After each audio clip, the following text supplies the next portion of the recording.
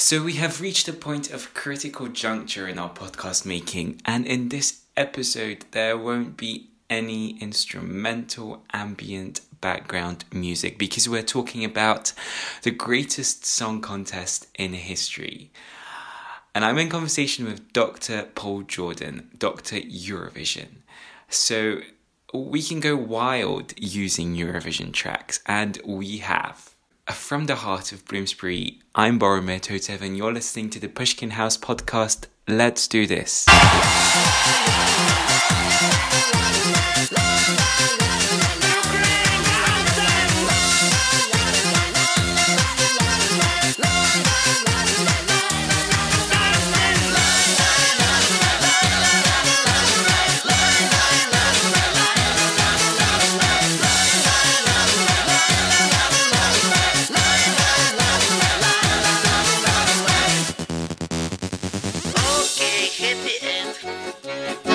I grew up, like most people, watching Eurovision as a kid, and the first year I really remember was 1993, but I've got vague memories of like the late 80s as well, but 93 was the first one that I watched all the way through, and I was watching it, I remember, in my parents' bedroom, and the voting that year was quite close between Ireland and the UK, and I was cheering and I was really, really excited. And then later on I was very upset because the UK had lost, and they hadn't actually lost by, it wasn't as close as it looked on the TV because actually Ireland had quite a big lead, but they couldn't get in touch with the Maltese jury. So it actually did come down to that last vote, even though Ireland, as I say, ended up being 20 odd points ahead. So I was quite upset, and I remember my dad coming up the stairs. He was having a dinner party downstairs with friends, and he had thought I'd been watching Match of the Day. And I think he was a bit disappointed when he found out it was Eurovision. Dat kan ook gigantisch afgaan. De dirigent is Mike Dixon. Echt, luister zelf maar. Engeland.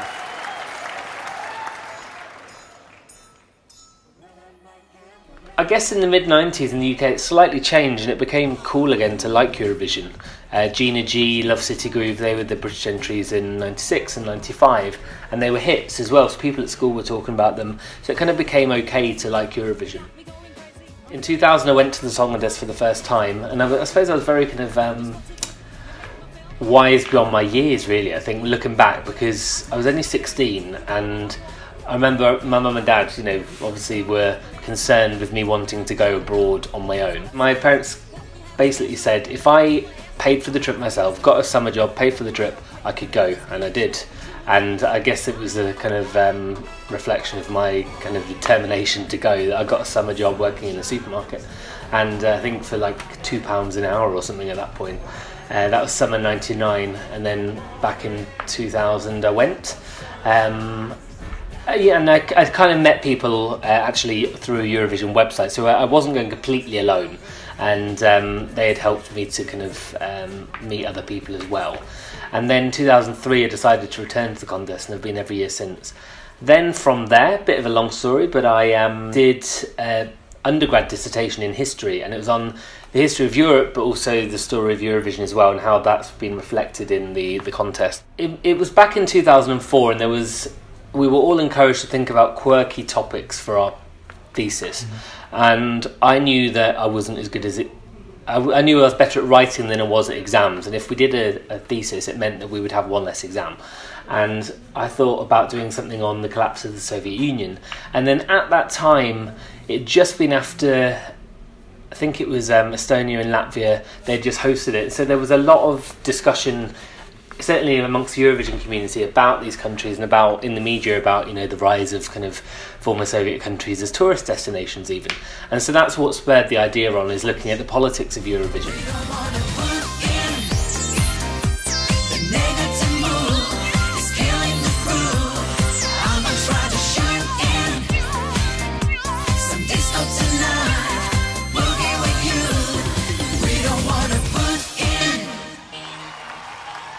I really enjoyed doing it, and I remember friends of mine, I remember the deadline to submit, I think, was February 2005, and they were all rushing, and I'd done mine basically that Christmas in the holidays because I enjoyed it.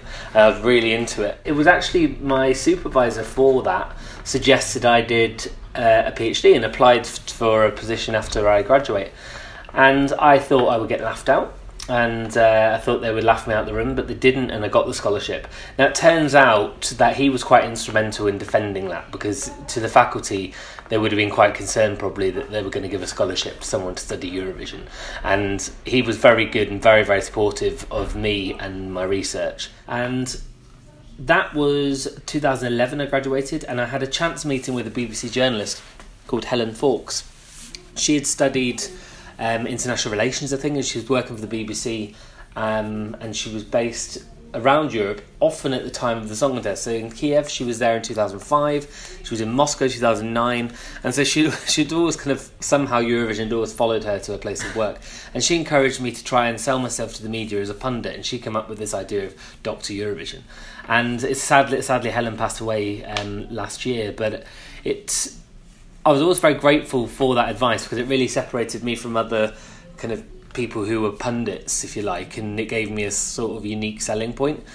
I set up a website, set up a blog, Twitter account, didn't really think anything of it, to be honest, and I guess I was quite naive, really, looking back. I got a opportunity to appear on BBC Three in the semi-finals, and then from there it kind of took off. Denmark, I think, is a hot favourite to win, but there's a few quirky ones this year. Do you think it's a fair favourite, though? Do you like that song? I don't really like the song, but, I tend not to like the most winners anyway. I think Ukraine's one to watch. They've got one of the tallest men in the world who carry the singer on stage, plonks her in the middle, and then walks off. It's utterly bizarre. Is there anyone similar tonight that hasn't qualified for a long time? Well, San Marino have never qualified, so if they go through tonight, it'll be fantastic for them. But also Georgia, similarly, they take Eurovision very seriously. And the other day I was at the ambassador's residence, where the ambassador really did spoil us. Yes, unfortunately, there was not a Ferrero Rocher in sight. Do we know in advance what some countries are going to do with their votes? Is it as simple as that? Yes, I mean, Greece and Cyprus for every year give each other the maximum points. It can be quite predictable, and you can also predict the countries that won't vote for each other. So Armenia and Azerbaijan, they are arch enemies. And it's interesting, in 2009, 41 people were called in for questioning in Azerbaijan by the government because they voted for Armenia. Now, it just shows you how seriously some countries do take Eurovision.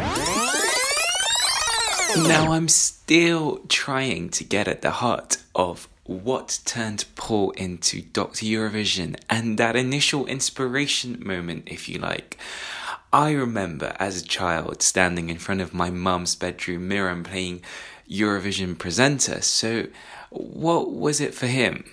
In terms of those early days, I remember it really wasn't until Gina G and I'd say Love City Groove came along in the mid-90s that I felt comfortable saying to my friends at school that I watched Eurovision, because I knew that growing up it wasn't really the sort of thing that was going to win you many friends. I think it's something, certainly in the UK, that everyone has grown up with. And it's very much, it gave me a connection to my parents, really, because they would say things like, about Eurovisions that they used to watch as a kid.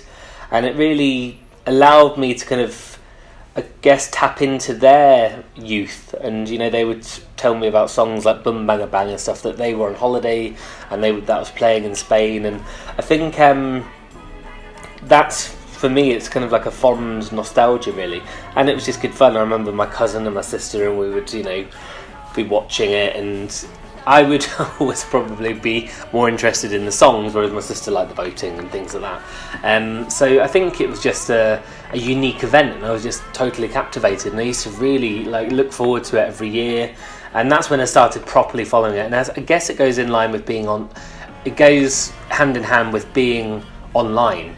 We got the internet in our house in 98, and that's when I immediately started getting. Yeah, and it was dial-up, and it was very slow, and I remember if someone phoned, it would cut you off, and but it immediately connected me to a community, and I thought, this sounds a bit ridiculous, but I thought I was the only one that had this passion, and that I was somehow kind of a bit weird, and I found out there's lots of people out there who have the same passion, some more so, in fact a lot more so. So it was a kind of strange time growing up, really, because I knew that Eurovision was something that I wanted to be part of somehow, but didn't quite know how to get there. Favourite Eurovision moment? I think my favourite moment is when Turkey won in 2003. I was there in the audience, I loved the song, and it was also the first time really that my favourite had won. living on a different coast, making a way for a distant coast. You say you love me and you roll your eyes, turn to stare at the empty skies. I thought it was over and we passed all that. All we done is to pass back to frame number one. Come on now, I want to show you all again what it would be like. Just let go and let me love you. Favorite Eurovision song? Favourite Eurovision song? I think it's Johnny Logan's Hold Me Now, but I'm not sure. That also changes. Sometimes it's Niamh Kavanagh's In Your Eyes, but I think there's so many that I probably couldn't choose just one. The winner this year? Ooh, I'm normally rubbish at picking the winner, but I think the winner is going to be...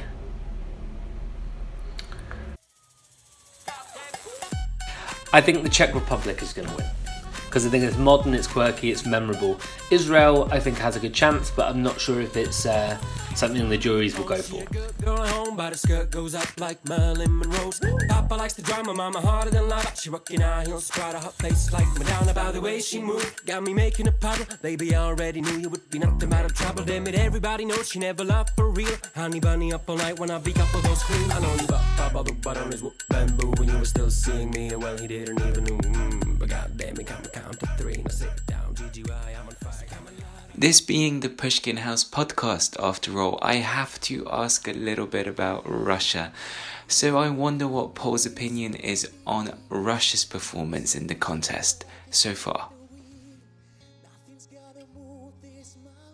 Yeah, I think judging from the Russian people that I know, I think their attitude towards it is quite similar to kind of a Russian psyche in general, really. If you think about it, a lot of people are supportive of a strong Russia and they like to see Russia succeeding on the world stage. So I think Eurovision is an opportunity for that. You can definitely see a real difference between the Russia that entered Eurovision in the mid-90s compared to the one now.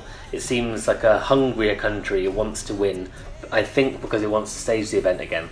When they staged the event in Moscow in 2009, it was like something we'd never seen before. I mean, it was out of this world, it was world class, and I think they'd want to top that. And what we saw, certainly around that period, was a lot of new countries winning that were really keen to not only win but also to actually host the event. Azerbaijan was a really good example, and it was called almost like, it was like an arms race almost to see who could outdo each other each year. And Norway scaled it back a little bit in 2010. I think that was probably wise because it seemed like each country was trying to spend more and more, and that wasn't necessarily in the best interest of the contest. But I would say that Russia uses it as a kind of a way of I think reflecting a resurgent attitude towards Europe. In terms of the future, I mean, diplomacy in Europe, I think Eurovision actually can play a role there. And the special thing about it is it's the one night of the year where countries put aside their differences and take to the same stage. You've got Russia, you've got Ukraine, you've got Azerbaijan, Armenia, Russia and the UK. You know, so there's a lot of political tensions that are going on in Europe. And for that one night of the year, technically, they put them aside for the show. And I think that's actually something very special.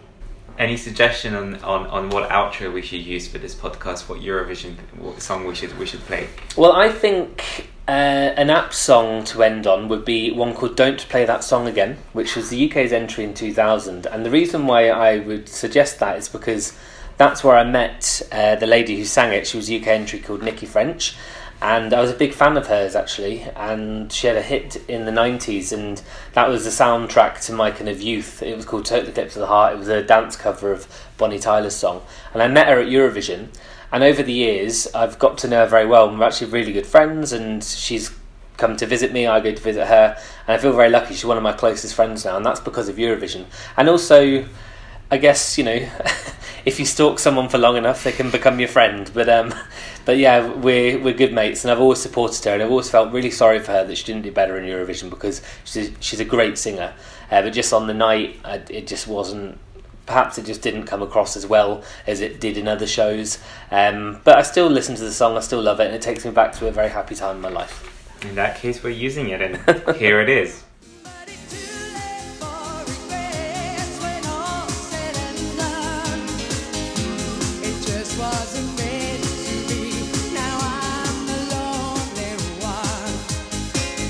Don't play that song again when my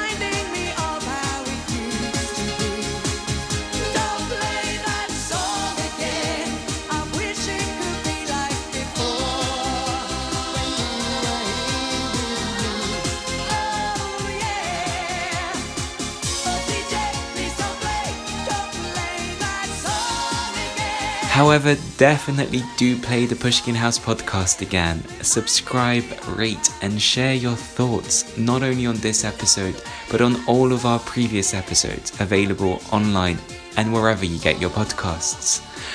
The Eurovision Song Contest Pride, Passion and Politics event with Dr. Paul Jordan takes place at Pushkin House on May the 9th. Tickets are still available. We'll see you there, and until next time.